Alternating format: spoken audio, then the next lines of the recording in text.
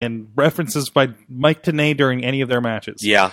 Like that's it. That's your look into British wrestling. And then like just this documentary about Adrian Street and what he did here in the territories, and what he did over there, you know, kind of the first, or one of the early over the top, you know, androgynous kind of characters in wrestling. And it works so well, you know, talking about his matches with Terry Taylor and you know, to kind of give that a scope back when Terry Taylor was, you know, his age when he was doing stuff and TV champion at these promotions, right? Yeah. So like that, it's so eye opening. Like it's so, you know, kind of like indies here, I'm not indies here, but well, yeah, a little bit here. Indies today. You know, there's just, you go back to those territories and everything. There's just so much that just hasn't been uncovered.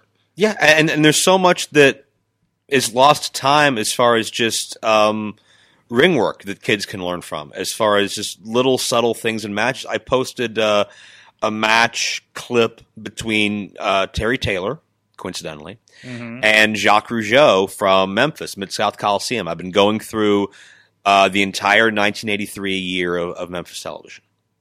And there was a counter to where Jacques tries to monkey flip Terry, and Terry just sits out and shakes his head and gets a big reaction. I had never seen that before. I've been watching wrestling for almost 30 years. I've never seen that before. But even watching guys that are super well known, like Macho Man Randy Savage, if you truly watch his work in some of these earlier matches, these longer house show matches, just the way he stalls or the way he sells or the way he moves, the way he emotes, just his body language, things that you could start doing today and it instantly stand out and instantly get over. Anything Terry Funk does. Terry Funk is so different. I remember it was a match. It was Macho Man and his brother Lanny Poffo against maybe the Fabulous Ones. I don't remember what it was, but the babyface team is either Fabulous Ones or Rock and Roll Express. Remember Rock and Roll Express? Whatever the babyface team did, just some little taunt, just some little screw you type of thing, little ha-ha spot to get the crowd to cheer, and get Lanny to, like, you know, take a step back. The way Macho sold it, but he was just so disgruntled, he just leapt out of the ring. Just the way he did it, I can't do it justice, but it was a laugh out loud moment. It's taking those subtle things. No one's locked up yet. No one's touched each other yet, but the people are roaring, and you know it's you've got them in the palm of your hand already, and you know a lot of young kids, the kids these days, think of like, oh, slow down, or oh, don't do so much, as like be boring and grab a headlock for 25 minutes. But that's not what it is. It's make the moment matter. And so many guys could do that. There's not a Terry Funk match that I'm not just enthralled, because you don't know what he's going to do, because I guarantee Terry didn't know what he's going to do. Yeah. You know, Roddy Piper, Buzz Sawyer, Kevin Sullivan, just guys like that who, they're not gimmicks, but they're so over the top, even if they're just in a pair of black trunks. I can't tell you anybody today thinking along that. The last person that I was actually afraid to talk to in wrestling because of their online persona that you know kind of transcended, like a Roddy Piper, right? Like you're going to probably meet Roddy Piper if you run into Roddy Piper, right? You don't meet Mr. Toombs, you know. And the last person I can think of was Scott Steiner. Because they're like, oh, go talk to him about this. And I'm like, I'm sorry, I'm not going to go talk to Scott Steiner. Yeah. Like, I'm not going to ask him fan questions because he'll pop my head off. You know, but I can't think of anybody that's come up in the last 15 years that I would get that vibe from. You know? Definitely not nationally. Probably maybe some in other countries, or some on an independent level. Probably British guys. Yeah, like they come off like I feel like Walter coming up, I would have been intimidated with running into. Yeah, right. Like when I first came in, Loki was that bad. Oh yes, and when you met him at the table, it was still Loki. Yeah, because he had that deep, low-key Yeah. James Earl Jones voice. Yes. And he would shake your hand, and he would have such a tight grip. There was a wonderful story from Doc Remedy, who may resemble David Ardemera, and he went up and shook his hand and said, "Oh, that was a great match. You hit hard or something, right?" It was like our second independent match we'd ever been to, and he says, "Yes, hit hard, of course." And like he said nothing else. And it was just like, but it was the most intimidating thing between that and that handshake, right? Yeah. Versus like, I met Ray Rowe and like he was like the nicest guy. I was like, I just watched you kill guys for like 15 minutes, And, So.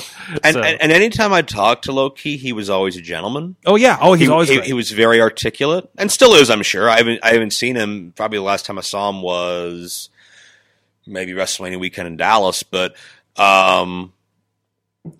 always articulate, always a gentleman, always dressed nicely, very business first. So, and others have had different experiences with him, I'm sure, that have been in the ring with him or whatever. But the way he carries himself in ring and out was always very legitimate and very business first and very genuine. And not saying everyone needs to walk around acting like Low-Key, but everybody needs to take into account that presentation matters, that perception is reality, that if people look at you a certain way, it can gain you more respect or gain you more attention or more interest. It goes back to the fact, I'll pay to watch Low-Key, but I'm not going to pay to watch the guy on social media that'll bitch about his double shift at Arby's and then expect me to believe him as a legitimate wrestler this weekend. Right. It all comes down to context and how you present yourself, because it's not just what you do in the ring. It is literally a 24/7 job. We got our first question from the chat room. I like to talk to my fans. I'm sure Yes. it's a loving, supporting fan. Jesse the Mark. Never heard of him. Okay. Well, he asked why. Did he hear when we buried him earlier? I don't know. Okay. He'll have to rewind for that one or wait for this to re-release on Tuesday. He just asked, why are this? And then I yelled at him about ask a question. He said, I just did. Because this are as it be. Ooh. Unto the future and forevermore. Henceforth. The end. Fantastic. Jesse, make my graphics. There you go. You got a list. Jeez. Some of the best graphics in the business. Hands down. Hands down. Yes. That is one thing. I will give Jesse some credit, because the stuff he turns in on posters are like the cleanest. Yeah, there's nobody I would rather go to, or nobody I would want to go to for the posters, the graphics, the flyers, the DVD covers. It's and he's been in the trenches so long. He's not bitter at all. I wasn't going to say that. I was saying he understands what to do and what not to do. He understands how to be eye-catching, not just from a wrestling context, but from a design context. And he's dealt with my nonsense for so long that he has a feel of what I do and don't do and why. So that helps take our projects down from 17 drafts down to 5 or 6. He is commenting in response. He says, "Oh fuck, you probably did bury me. Don't I owe you a poster? Put me over more." Poster, 2 matches, DVD cover, but who's counting? DJZ Gone Wild, 48 Hours to Orlando, available September 18th on joe-dombrowski.com and ProWrestlingLibrary.com and IndieWrestling.us via Vimeo and such. Et cetera, et cetera. All right. John Ashbaw's in the chat. He says he did meet the Steiners in Meadville. Scott was a dick. Rick was cool, though. I mean, everybody's got their own experiences. There are very few people you can encounter that at least one fan doesn't have a horror story about. You catch him on a bad day, you catch him at the airport, whatever the case may be. I can't speak to Scott's mood that day. I didn't speak to Scott at all that day because Meadville shows, as you know, are insane. I'm at a merch table, an announce table, a merch table, an announce table, and then I'm spending 45 minutes going through the maze that is the Meadville Middle School hallway to take down my merch and walk it back. Listen, to the car. none of us are happy on Meadville in the long run. Yeah, I mean, it's. I mean, I love the shows. The shows are great. I love the big fat protrusion in my pocket. Yeah, I'm referring to money for you perverts. Meadville's one of my favorite stops in the calendar year. It's a lot of work. Yeah, it is. But it's worth it. It's like I'm doing big time wrestling this weekend. Somebody was just talking about that the TechoCon. Yeah. And how much fun they had that. Somebody was just here for a video game marathon last night. So and that's awesome. So. And TechoCon was such an X factor to me because I helped them put that show together because they wanted a lot of like local talent and personalities and such. So of course my first thought is, find me a beast man. But like, I didn't know we were going to get as far as wrestling fans versus just anime fans that wandered in. And we had Beast Man, we had Ugly Ducklings, we had Shockwave the Robot, we had like these over-the-top personalities. We had Facade, and we had Scott Steiner and Shane Douglas and, Gangrel and Road Warrior Animal, and we had the Philly Marino experience. I'm assuming both. I couldn't tell them apart. But yeah, we had all these different, we had this cornucopia of talent for whatever you're into. We got something for you. And I didn't know if they would be wrestling fans or if we'd be trying to win them over. But as soon as I introduced the first match, and I paused for a second, and I heard a bunch of them go, "One fall." Never been so happy to hear something so annoying. And then, thank you, wrestling tropes. And then the first match starts, and then during the near falls, people are yelling out too, and I knew then, like, all right, we'll be fine. We got them. I hope we can do that again. That was something where me and Steve, the promoter, were kind of fish out of water. That's something that's happening a lot. We of course, David Lawless was on talking about how wrestling's coming to the Four Courts Festival at Highmark Stadium. Right on. The soccer stadium, Riverhound soccer. No one's booked me yet, but I'm entertaining messages and offers. Yeah, there you go. Well, you can join me in West Virginia for Black Diamond then. Do I have to go with you? I mean, if you want to go, whatever. But anyways, this is happening, and like these are like the wrestling's popping up at these festivals more and more, right? I remember watching. I think it was like Incredibly Strange Wrestling or something, or Lucha something. There was luchadors, and they gave you tortillas to throw at the wrestlers at Warped Tour in that same spot where the stage used to be. Down there on the South Shore, and I hadn't that technically is probably my first indie show. Now I think about it, in like 2002. So it's one of those things that the thing about wrestling now is that there's so many different subgenres of it, and there's so many different reasons that people watch, and it's just kind of splintering off into its own thing. And I'm not going to get into the pro wrestling performance art debate because it's all exactly the same thing. So please stop arguing and blowing up my Twitter feed. But what doesn't matter is what you call it in that grand scope of things to each other. What does matter is how you market it and what your audience is. That's what matters. Right. And are you trying to put like a New Japan strong style show in the middle of a rock concert? Right. That's probably not going to work. When we did TechoCon, we had a cognizant thought of what this type of crowd is going to be, and we want to cater the event to that.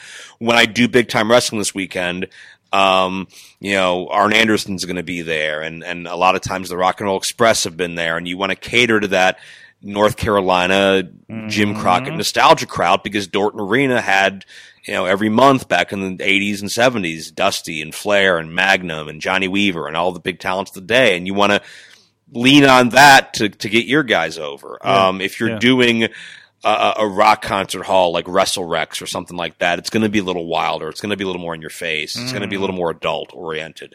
If you're going to do, a small town where it's kids and families, you got to market that a certain way. But there's so much more opportunity to hit new niche audiences from your death matches to your lucha to your comedy to whatever the case is. I always think back to that show we went to in Detroit. That was that circus theme show. Yes. And somebody had said to us, or said to you, or you told me, they said nobody here's a wrestling fan. Yeah. These are all like hipsters seeing something weird. Mm-hmm. You know, like that is always stuck in my We head. went with our friend Pogo the One-Legged Boy. Pogo the One-Legged Boy. Yeah. Given name. A.K.A. Zachary Gowan. Yes. He's doing great. He's all over the place. I think he's getting married tomorrow. What? Tomorrow? Something like that. I read Gregory Irons' booking schedule, and Zach Gowan's wedding was on it. So I'm just assuming. I'm assuming Greg Irons not lying about going to a wedding, but maybe he is. Was that a board game with Gargano, Candice, and M-Dog on there as well from last night? That might have just been a call on the fly. Oh, okay. Okay. I don't know. I have no idea what that board game is, but good for them. Good for Johnny S. Friend, a.k.a. Gregory Irons. Johnny S. Friend? Yes. That's what he would when he did the NXT thing for the Gargano. Oh, he was ID'd as Johnny's friend, and he's running with it. Has he got T-shirts yet? Have you seen his mock PWI 500 bio where he's ranked 501? Yeah. You read that write up; it talks all about Johnny S. Friend. It does. Yes. It's his best year yet. But Zach is doing amazing. I love Zach. I miss Zach. I'm proud of Zach. I've seen Zach at his best, and I've seen Zach at his worst. Mm-hmm. But I think he just got back from like 2 weeks on the road speaking to kids. He loves that. I know he's not wrestling as much lately, which is probably, his body's probably thanking him. But he's truly found his calling, and he's found his passion, and he's found his happiness. And to me, life is about two things more than anything else. It's about finding freedom, do what you want, and just happiness with not just what you're doing, but with yourself as well.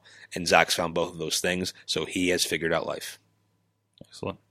Jesse has a question. I feel philosophical right now. This is good.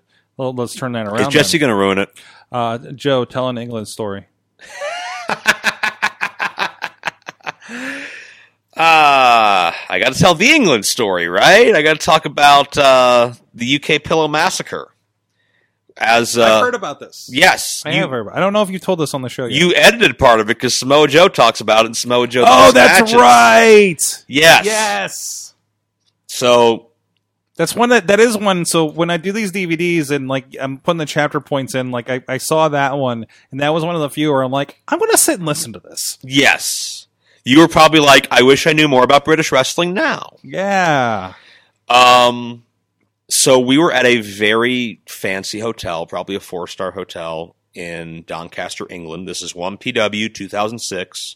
For those that are unaware, 1PW was a wrestling promotion that booked a lot of very talented, famous wrestlers. And for some reason, me. And it was AJ Styles, Christopher Daniels, Samoa Joe, and Joe Dombrowski. Yeah. Why's my name got to be last? It was one of those things where the promoter had run a video game store and like a wrestling merchandise store, did well, decided to take his money and just set it on fire and throw it in the toilet. Poorly managed. We were selling out most of the shows, but still filed for bankruptcy 6 or 8 months later. Wow.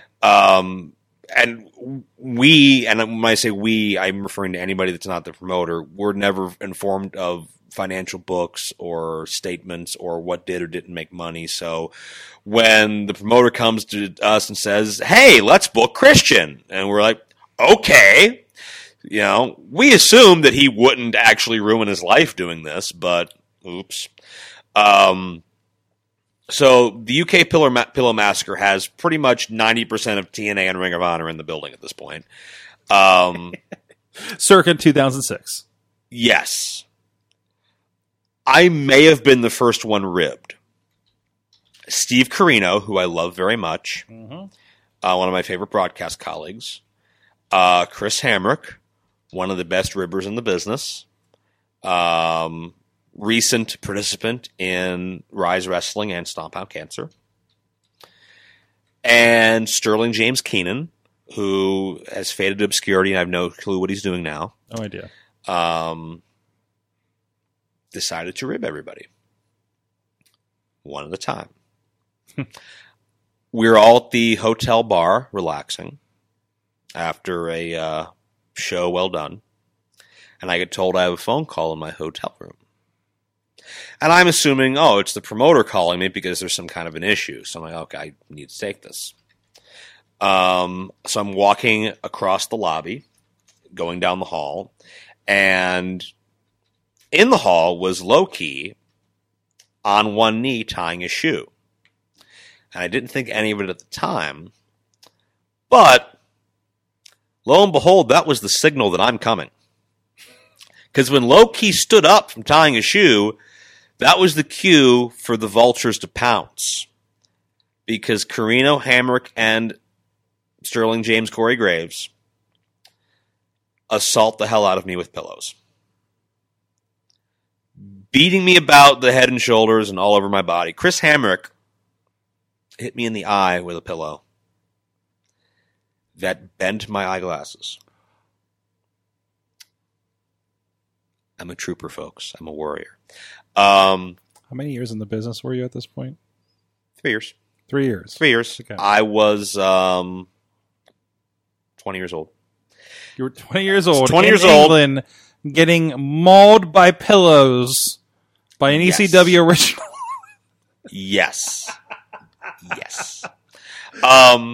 So I did what a responsible professional member of the 1PW front office would do at that point. Mm-hmm. Sat back and watched them get everybody else. They tried to get... I think this happened before me. I wasn't the first. They tried to go to Al Snow's room before me, I think. Yes. And Al Snow one-upped them by opening the door just enough to throw water on them. So Hamrick's pillow was also wet, which gave it more weight, which meant it hurt more. But I watched them get the refs. I watched them get Blue Meanie. I watched them get Jarrett. I watched them get everybody one by one by one by one by one. There were only 3 people on the show's Off Limits. Charlie Haas, because Charlie could legitimately mess them up if he wanted to, being an amateur standout at Seton Hall. Homicide, because he could legitimately mess them up if he wanted to in a completely other way, probably. He was named Homicide. Yes. And Bret Hart, because it was Bret Hart and he had all of his, medical issues previously. And you saw what happened to the Hall of Fame. Yes. Perhaps that was, I don't know if the assault had a pillow involved at the Hall of Fame or not, but perhaps it was karma catching up to him. Nobody can avoid us. No, so other people were getting involved. Like, it was kind of a revolving door of pillow-handed culprits throughout the night, because this went on for like 2 hours. Mm-hmm. Like, they'd barge into people's rooms, they'd lure people one by one from the bar. Like, this was an extended sting operation. And I believe the story, not to spoil the moment on the DVD with Samoa Joe, is he was in the middle of a... Yes, I'm getting to that. Okay. Because one of the kids that joins in is a kid that was equally as young as me, but thankfully far, far, far less intelligent, named Jay Phoenix. He was a Scottish kid, and he was one of those kids that was not very self-aware and really didn't know his place and really didn't know how he came off to people. Like, I remember him being on our bus. Like, he didn't fly in. Why is he on our bus? Why didn't he, hop a friggin' cab or something? But he was trying to be one of the boys, and he was one of the pillow assailants at some point. Mm-hmm. So it's late in the night. Bar's getting ready to close down. There's only 3 people left in it. Samoa Joe, AJ Styles, Christopher Daniels. And they are playing a high-money game of Texas Hold'em. And Corino and Hamrick, the evil gears in their head start moving. And one of the guys is like, well, I'll get AJ. And one guy's like, well, I'll get Daniels. And Carino's like, well, I'm not getting Joe. So then this kid, Jay Phoenix, says the 3 words that will immortalize him forever in wrestling lore. He says, well, I'll get Joe. Carino and Hamrick's eyes light up. All right, as you get Joe, I'll get AJ, and you get Christopher Daniels. We'll get everybody at once with the big ambush. All right, we'll go on 3. Ready? 1, 2, 3. And only one person went on 3. And Carino and Hamrick hang back. You hear thump, thump, thump. Oh, shit. Kid runs back. Samoa Joe, meanwhile, has no idea what just happened. He has no idea who this kid is. And he genuinely thinks someone is trying to rob the game. Obviously, very poorly. First instinct. Yeah. Also, first instinct, first moment. So, Joe gets up. He's mad.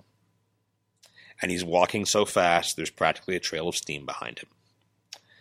And Joe gets to the hallway where we all are, and he's looking for who it was. Who was it? Who was it? Finds the kid, pushes him up by the throat against the wall, and keeps repeating, do you know me? Do you know me? Over and over again. I'm sure the kid is defecating himself at this point. The kid is stunned in fear. Joe grabs him, drags him outside. Joe is stretching this young Scottish gentleman in the parking lot, asking him, who put you up to this? Carino and Hamrick, sir. Carino and Hamrick, sir. Are Carino and Hamrick going to save your life right now? Carino and Hamrick look at each other. No.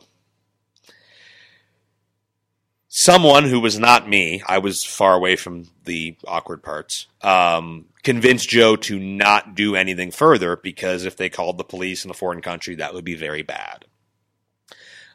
So Joe calms down for a little bit, and cooler heads prevail. Joe winds up, we're all back in the hotel. Joe decides to go to his room, call it a night. Joe has to walk by all of us one last time. He stops at the kid, looks him square in the eye. Time stands still. Joe says, just give me one reason.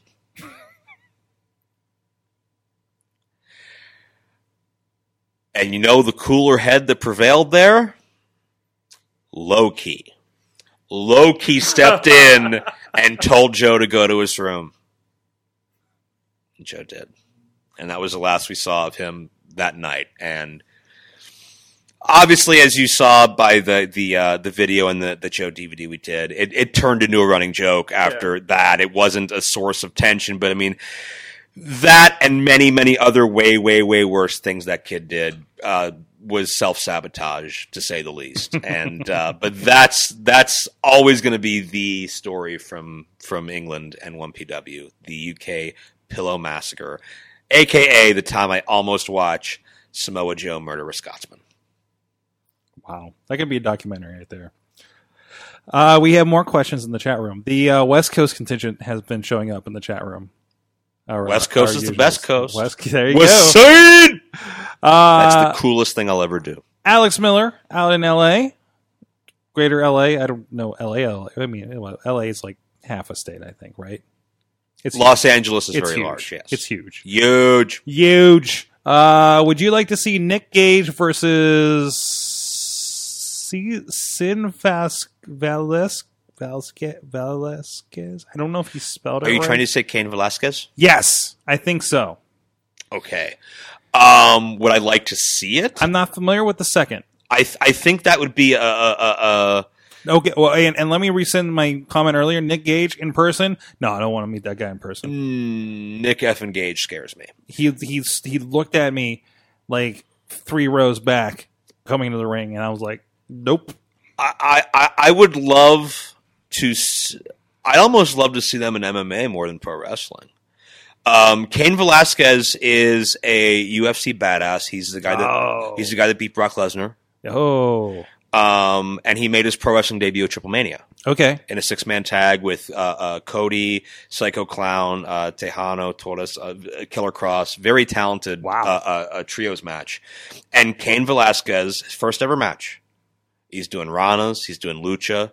Like, Cain didn't want to come in and do, like, novelty celebrity wrestling. Mm-hmm. He didn't want to be Mr. T or Drew Carey or, like, Or you'd be just Karl Malone. Just the MMA guy in the ring. Yeah, he didn't want to do that. He wanted to be a luchador. Mm-hmm. Like, he grew up watching Lucha Libre and having a deep respect for it. Wow. And he wants to do this again. He wants to do this regularly. Yeah. And the eyes of the world, like ESPN covered that match. Like, Wow. that was a big deal, especially down there. I think Cain has a very long and prosperous future in wrestling if he wants it. And I think he does want it. I'm intrigued by him and Nick Gage hooking it up, but I'm even more intrigued of them doing it in an MMA fight than in a pro wrestling match, to be honest with you. But that would be a hell of a gut check. Oh, questions are rolling in right now. Let's stay for the moment on Triple Mania. Tina in Seattle says, great commentating on the AAA Triple Mania. Thank you. And also, did you get Blue Demon's blood on you? I did not, because I was up near the top of the stage. Mm-hmm. But if I had been at ringside like Stryker and Vamp were last year, I would probably have a healthy amount of plasma on me, because that was probably the bloodiest visual I'd ever seen in person. Wow. The old adage of like dripping like a faucet, running like a sieve, like that was Blue Demon Jr.'s skull throughout much of that match. Gross sight, but hell of a match. Blue Demon Jr. and Dr. Wagner Jr. Lucha de Apuesta, mask versus hair. Lucha de Apuesta is fight with a wager. Sorg doesn't speak Espanol. No, I do not. Only enough to order my taco across the street. Somebody named Bick Steele says, Joe. Who's that? I don't know. Big fan. What's your biggest pet peeve as a commentator and biggest pet peeve as a matchmaker? Sorry if it's been asked, just hopped in. First of all, he's not sorry about anything. That's a lie. Pet peeve about commentary would be announcers that think it's about them. Yes. And want to pop the boys or want to get themselves over instead of what they're supposed to do. And to a lesser extent, announcers that just call moves instead of tell stories. Mm-hmm. If I'm watching the match and you say, oh, it's nice side headlock and there's nice hammerlock and there's nice drop toe and there's nice... It's just empty words. Why is it nice? Enthusiasm for what's happening. When I hear an announcer say, oh, that's a nice punch to the face. Really? What made it nice? Could you explain that? Could you break that down? Just things like that. There's a difference between playing pretend wrestler and being a wrestler. There's a difference between playing pretend announcer and being an announcer. Mm-hmm. My pet peeve as a matchmaker, my pet peeve with other matchmakers are people that don't bring story and context and just throw things at the wall. Mm-hmm. My pet peeve doing matchmaking myself would be just dealing with the unavoidable pitfalls. This guy's double booked. This guy's car broke down. Now we have to do something. Yes. Yeah. Fix this. Yeah. Which... on one respect, is a challenge that I can enjoy and embrace. And that's the kind of thing, we've talked with others, like those sometimes create interesting opportunities. It does, because oftentimes it's next man up. Mm-hmm. There have been guys who I've had a cancellation and it turns into who's here. And whoever's there or whoever's a phone call away winds up getting that opportunity. That's how Jack Pollock started in Premiere. That's how RC Dupree started in Premiere. And that's not to say they wouldn't have gotten there anyway, because they would have. But that's what jump started it. But yeah, it's a labor of love, and I wish people understood how difficult a job matchmaking or booking a show really is, because It's not just, well, I want to see this match and I want to see this guy and this will be cool, so let's do it. It's getting the most out of everything you're doing. Mm-hmm. It's being logical. It's something that's easy to digest, and it's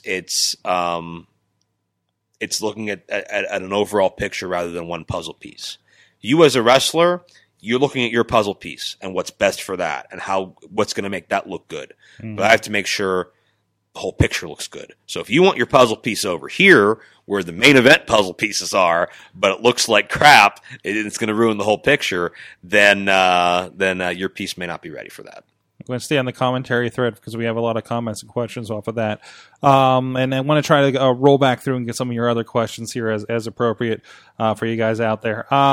So first, Rob, cameraman Rob, we're aware of him. I enjoy the Rob. I hate when someone's heel commentary character just for the sake of it, not because they're established that way as a character or personality. There is somebody that I've had to work with that I won't name, and he's not from this area, so no conspiracy theorists. But anytime I've had to work with him, mm-hmm. I know it's going to be bad because he doesn't have a personality. He just regurgitates Bobby Heenan lines. Mm. He just, it's like, this guy's the heel, this guy's the villain, the antagonist. So I should take his side, even though there's no reason to. I'm just going to root for him for no reason. There should be some logic in that heel commentator side. Yes, and if you're an antagonistic announcer, it's your job to tell me their side of the story. Mm-hmm. I'm going to give you things at face value. I'm going to give you my perception of things as an even keel layman. Or if the villain is diabolical enough, maybe I'll even do a little rah-rah, but I try not to. Mm-hmm. Unless I'm around BC, because it's just great to argue with him. Sorry, Big Steel. But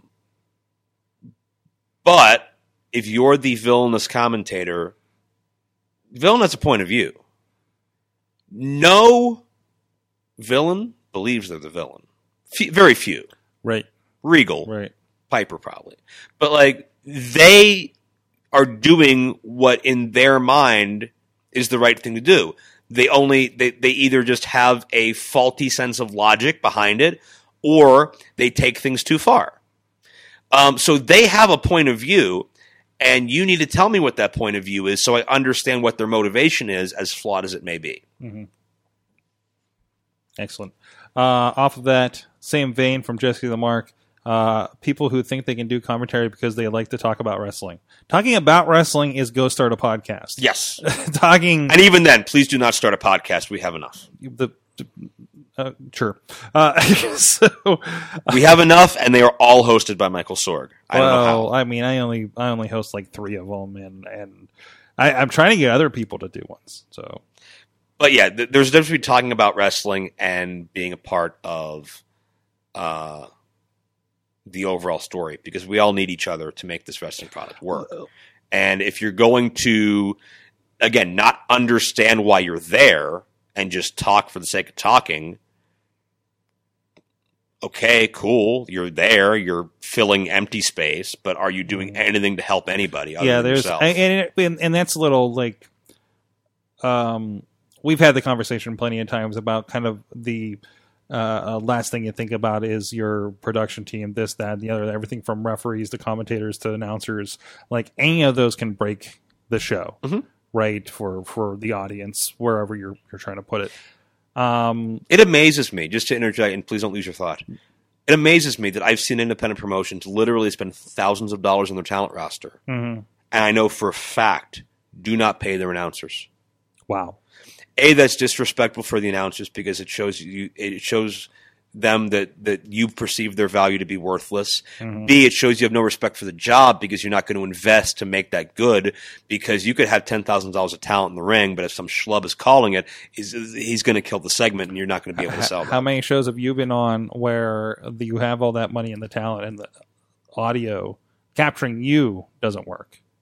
That's happened a number of times. I've had to do redos, or I've been muffly, or I've been too hot. Some of those you've been on. Yeah, absolutely. So it's you got to make sure everything works on all levels. And the other bad thing about announcers that work for free is it hurts my market value, because how can I demand what I can get this guy? When you can do it for free, and that hurts the business as a whole.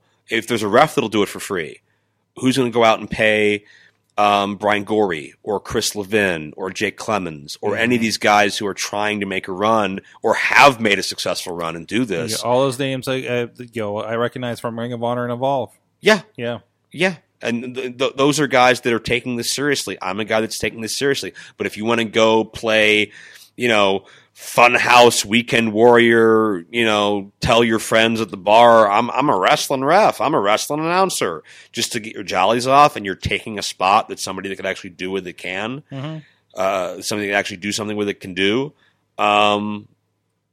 you're not helping. And if you really, some people, if they really enjoyed the business and really respected the business, they'd recognize they should be back on the other side of the guardrail. Burn, who am I shooting on?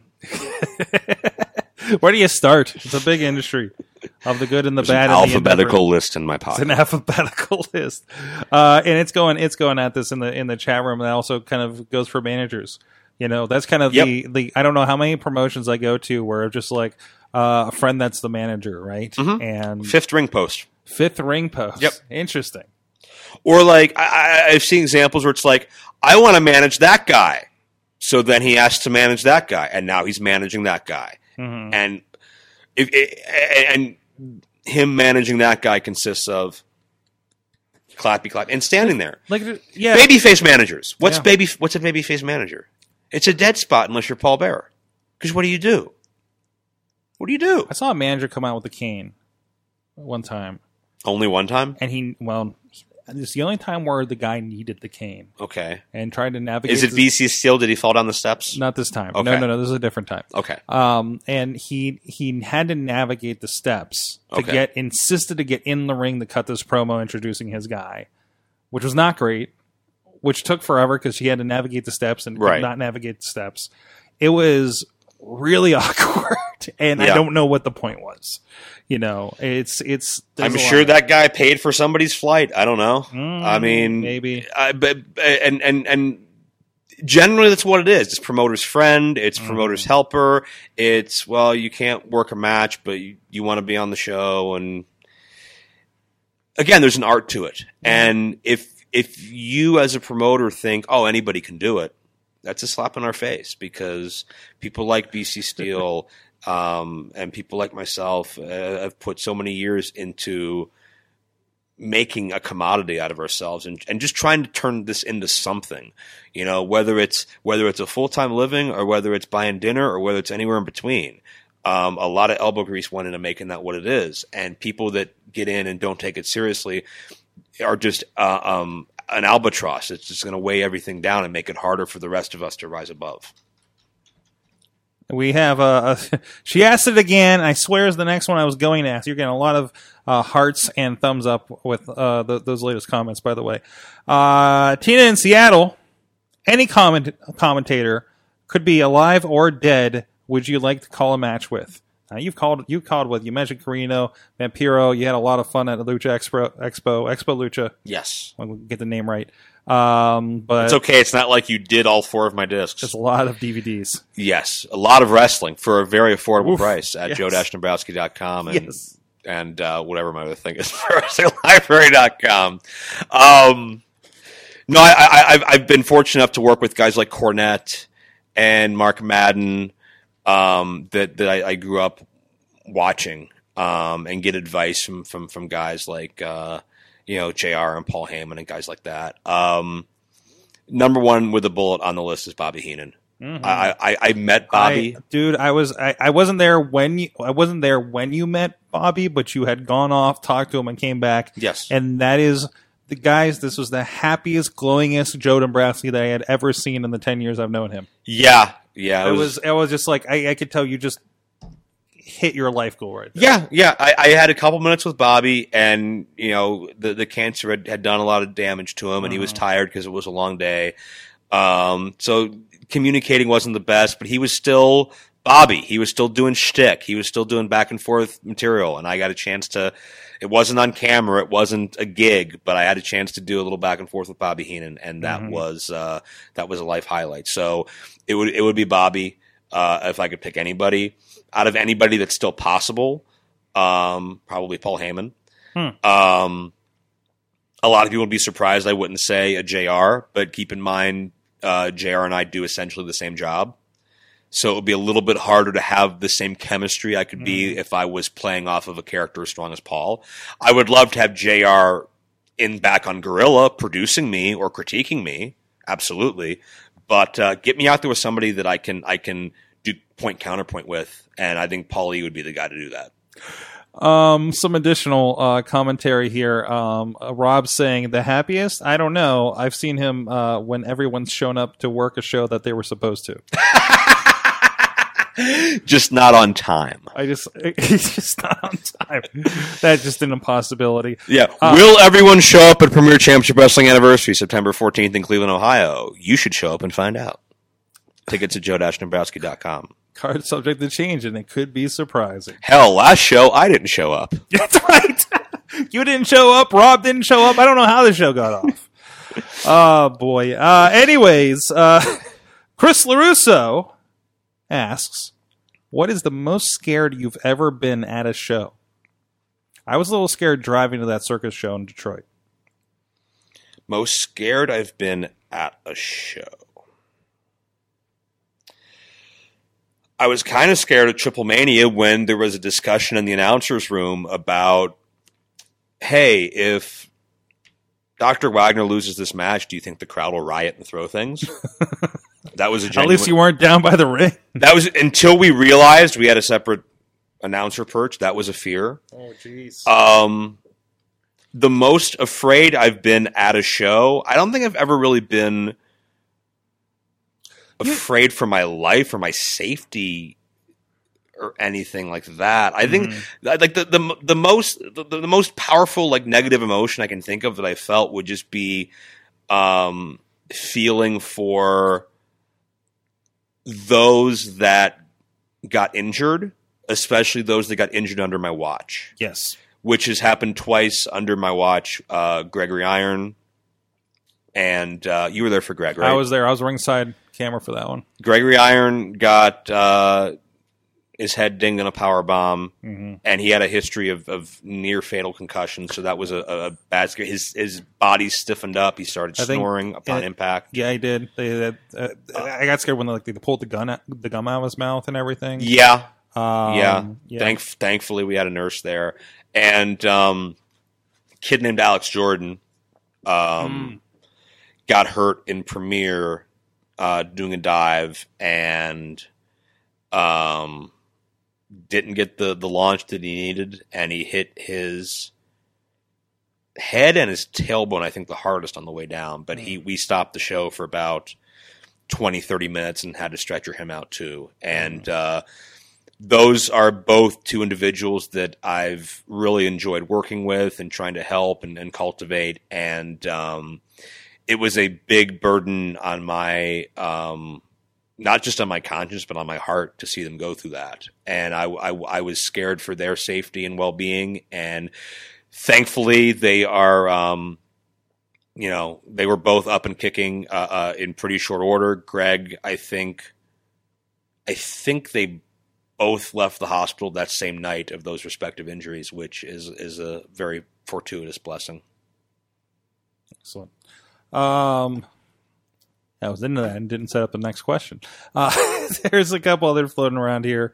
Let's see. BC, you didn't show up for Premiere, but we were in the booth to commentary. I'm so confused.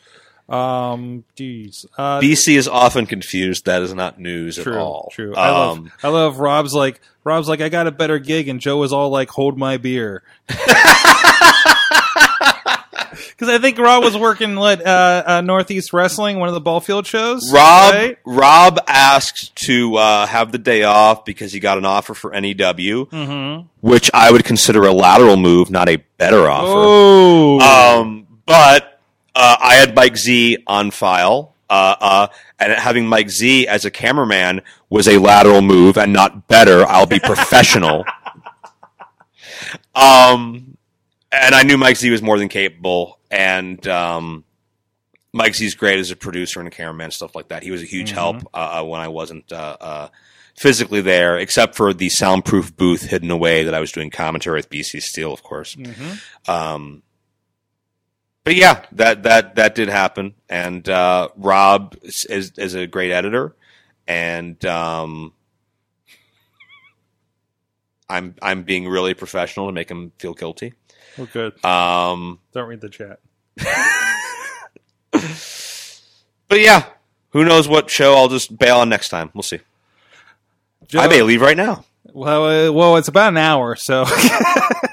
See, I didn't think I was popular. I figured like Ben would come in the chat room and mess with me, and then nobody else would care. But well, probably Rob got off work, or he's waiting to get off shift. It's that deep Sorgatron fan base that I'm leeching off of right now. That's right, you are. You got our West Coasters. They're having their post dinner check in with see if we're Facebooking tonight.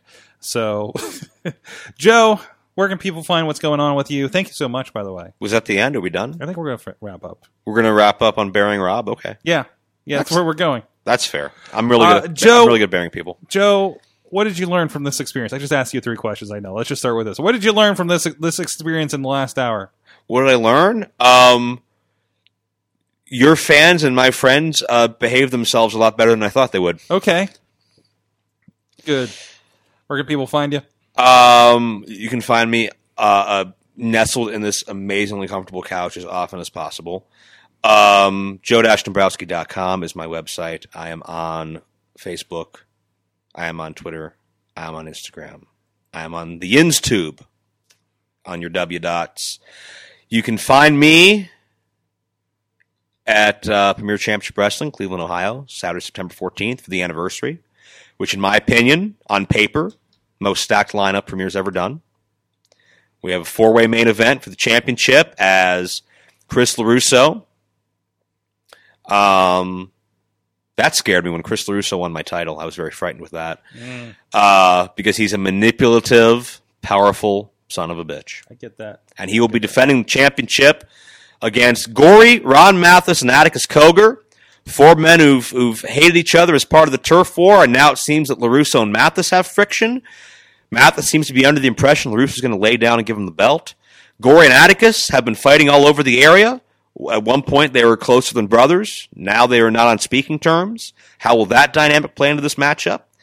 We're going to have a showcase, spotlight, kind of an indie dream match where Ace Perry will go one-on-one with Facade.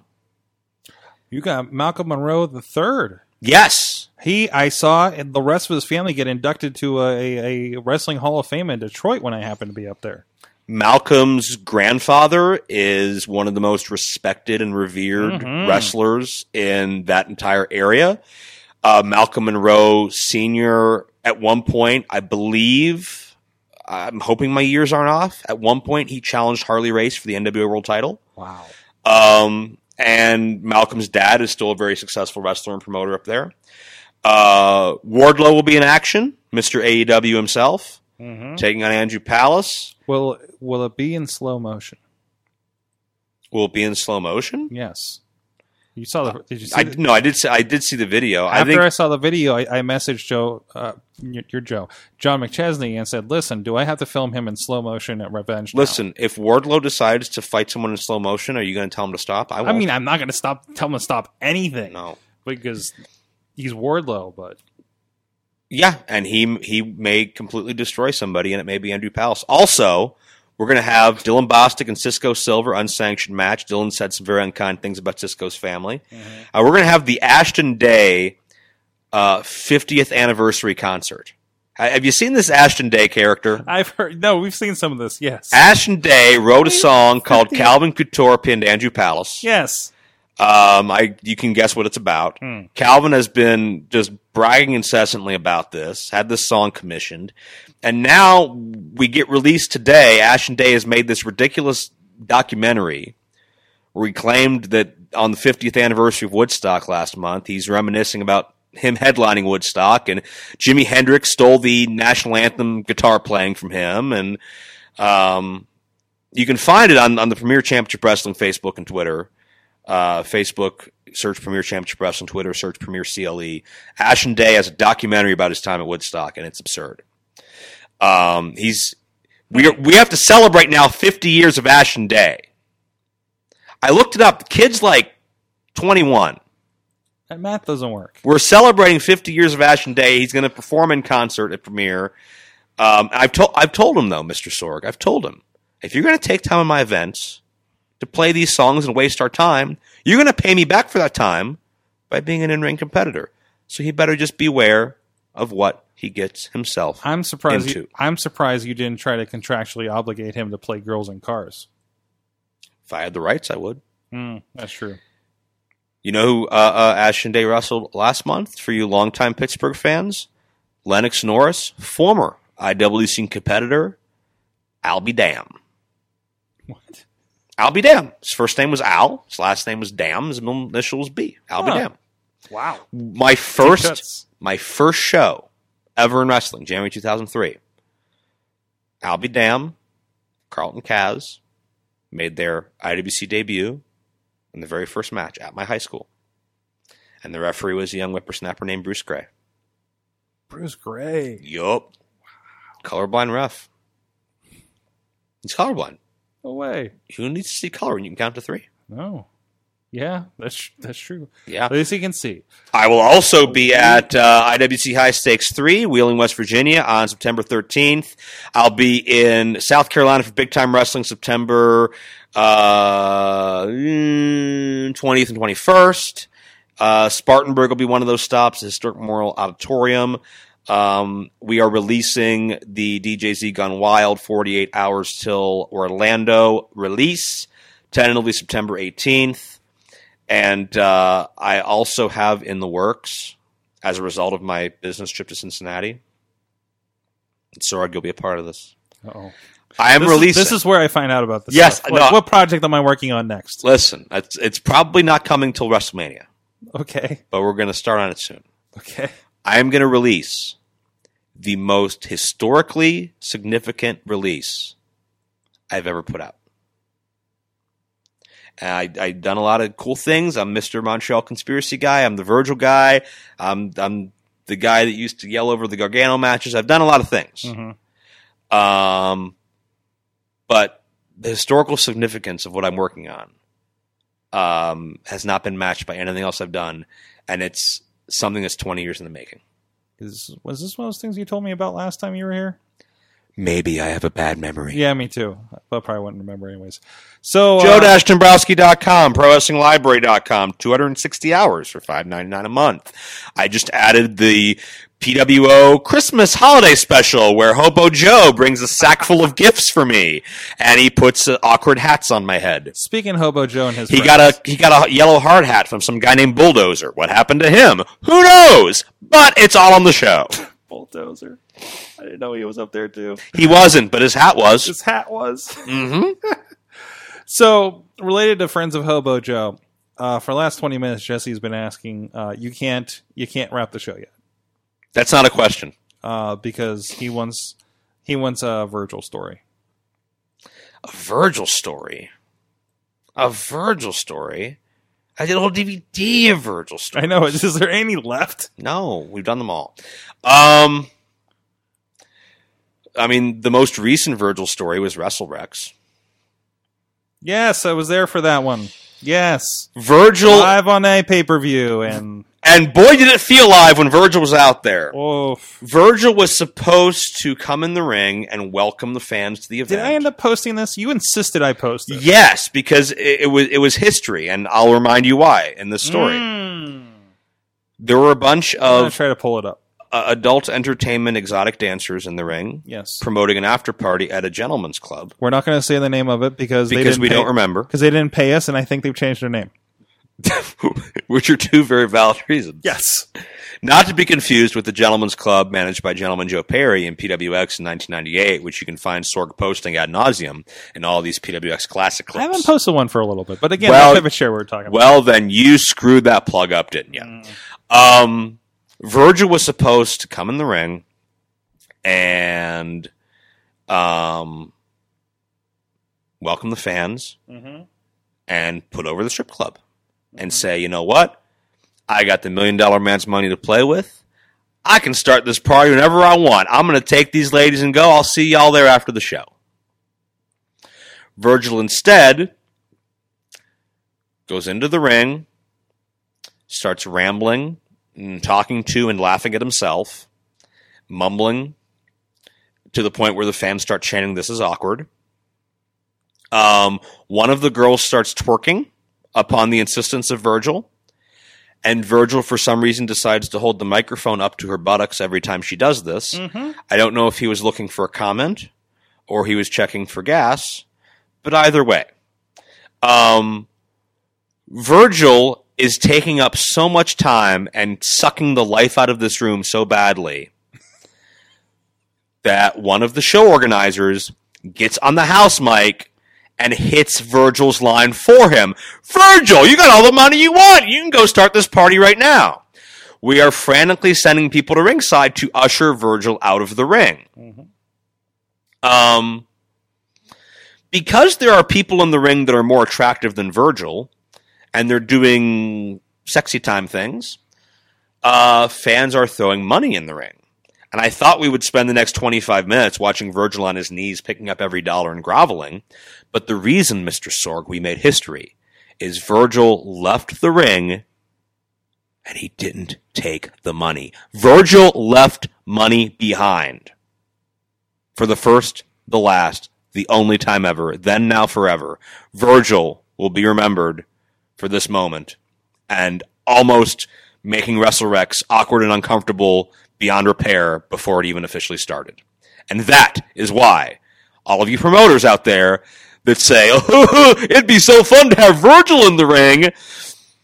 Yes, but then when you expect Virgil to actually do things and leave the ring, Virgil will not do those things.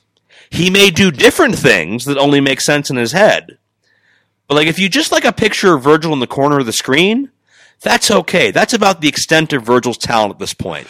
But it's the whole walking and talking and thinking type of thing that really gets you lost. So, Virgil at WrestleRex. Yeah. Come to Southside in October. You can check that Virgil won't be there. That clip's over on the IndieWrestling.us YouTube, and of course, WrestleRex is over there on IndieWrestling.us as well.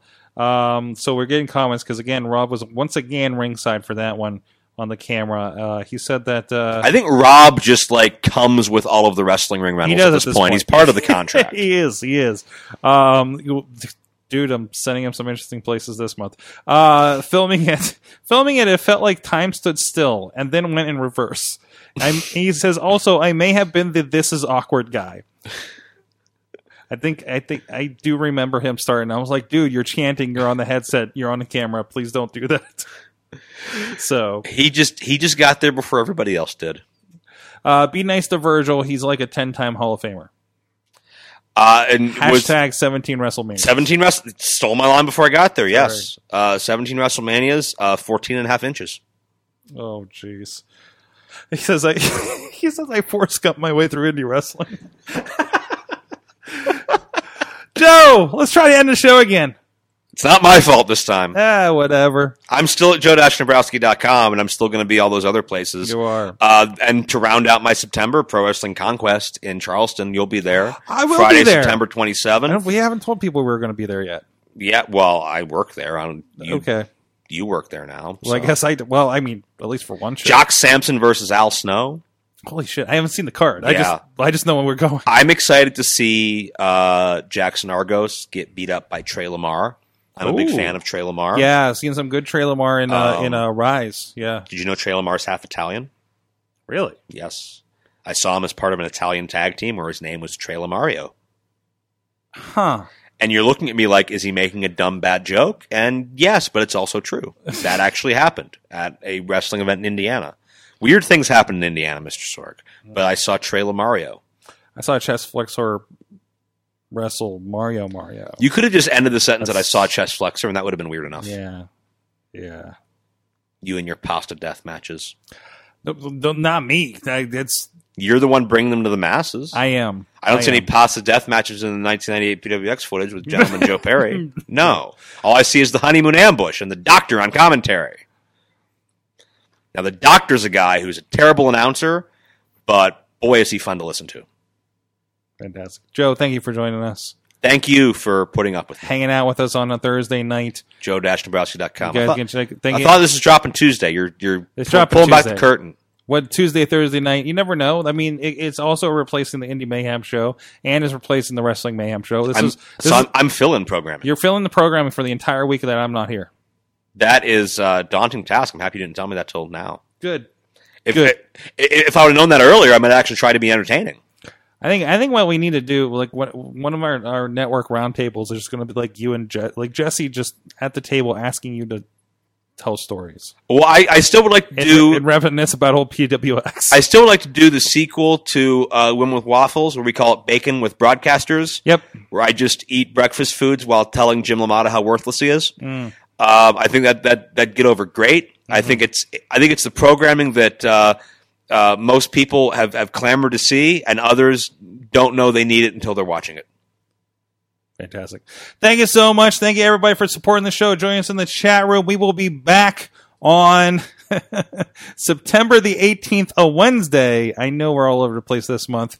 Because we'll be celebrating the release of DJ Z Gone Wild, 48 hours to there Orlando. You go. And we're going to ask everybody that's on the show, hey, what did you think about that? Do we have a guest for that yet? And everybody that says they haven't watched it, you're going to cut them off and hang up on them. Yeah, that's what's going to happen. Mm-hmm. Thank you so much, guys. By the way, one of the members of Women with Waffles says Is it Women with Waffles or Waffles with Women? Waffles with Women, women wrestlers. Yeah, that's the one. She says, Can we do Danishes with dames? See, when I was making the name, I was like, "What? I don't want to be disrespectful with this." And then, like, I think they brought up bacon with bitches or something. So I was like, "Well, I should have just went." Wait, they get bacon too, or what's left for me? No, they didn't get bacon, but they were really insistent that the next time there's bacon. These superstars have demand. You get Katie Arquette in here, Hollywood starlet she is. All these demands. Mm-hmm. And Jinx, whatever her name is, and Jinx, whatever her name is. and I don't want to be disrespectful to whoever her name is. It's late. I didn't remember it. Ziggy Haim. You're the one bringing badgers in here. That's right. You seen my badger? It's on Instagram.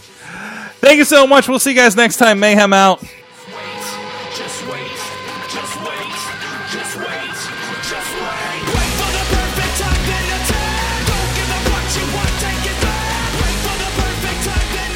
This show is a member of the Sorgatron Media Podcast Network. Find out more at sorgatronmedia.com.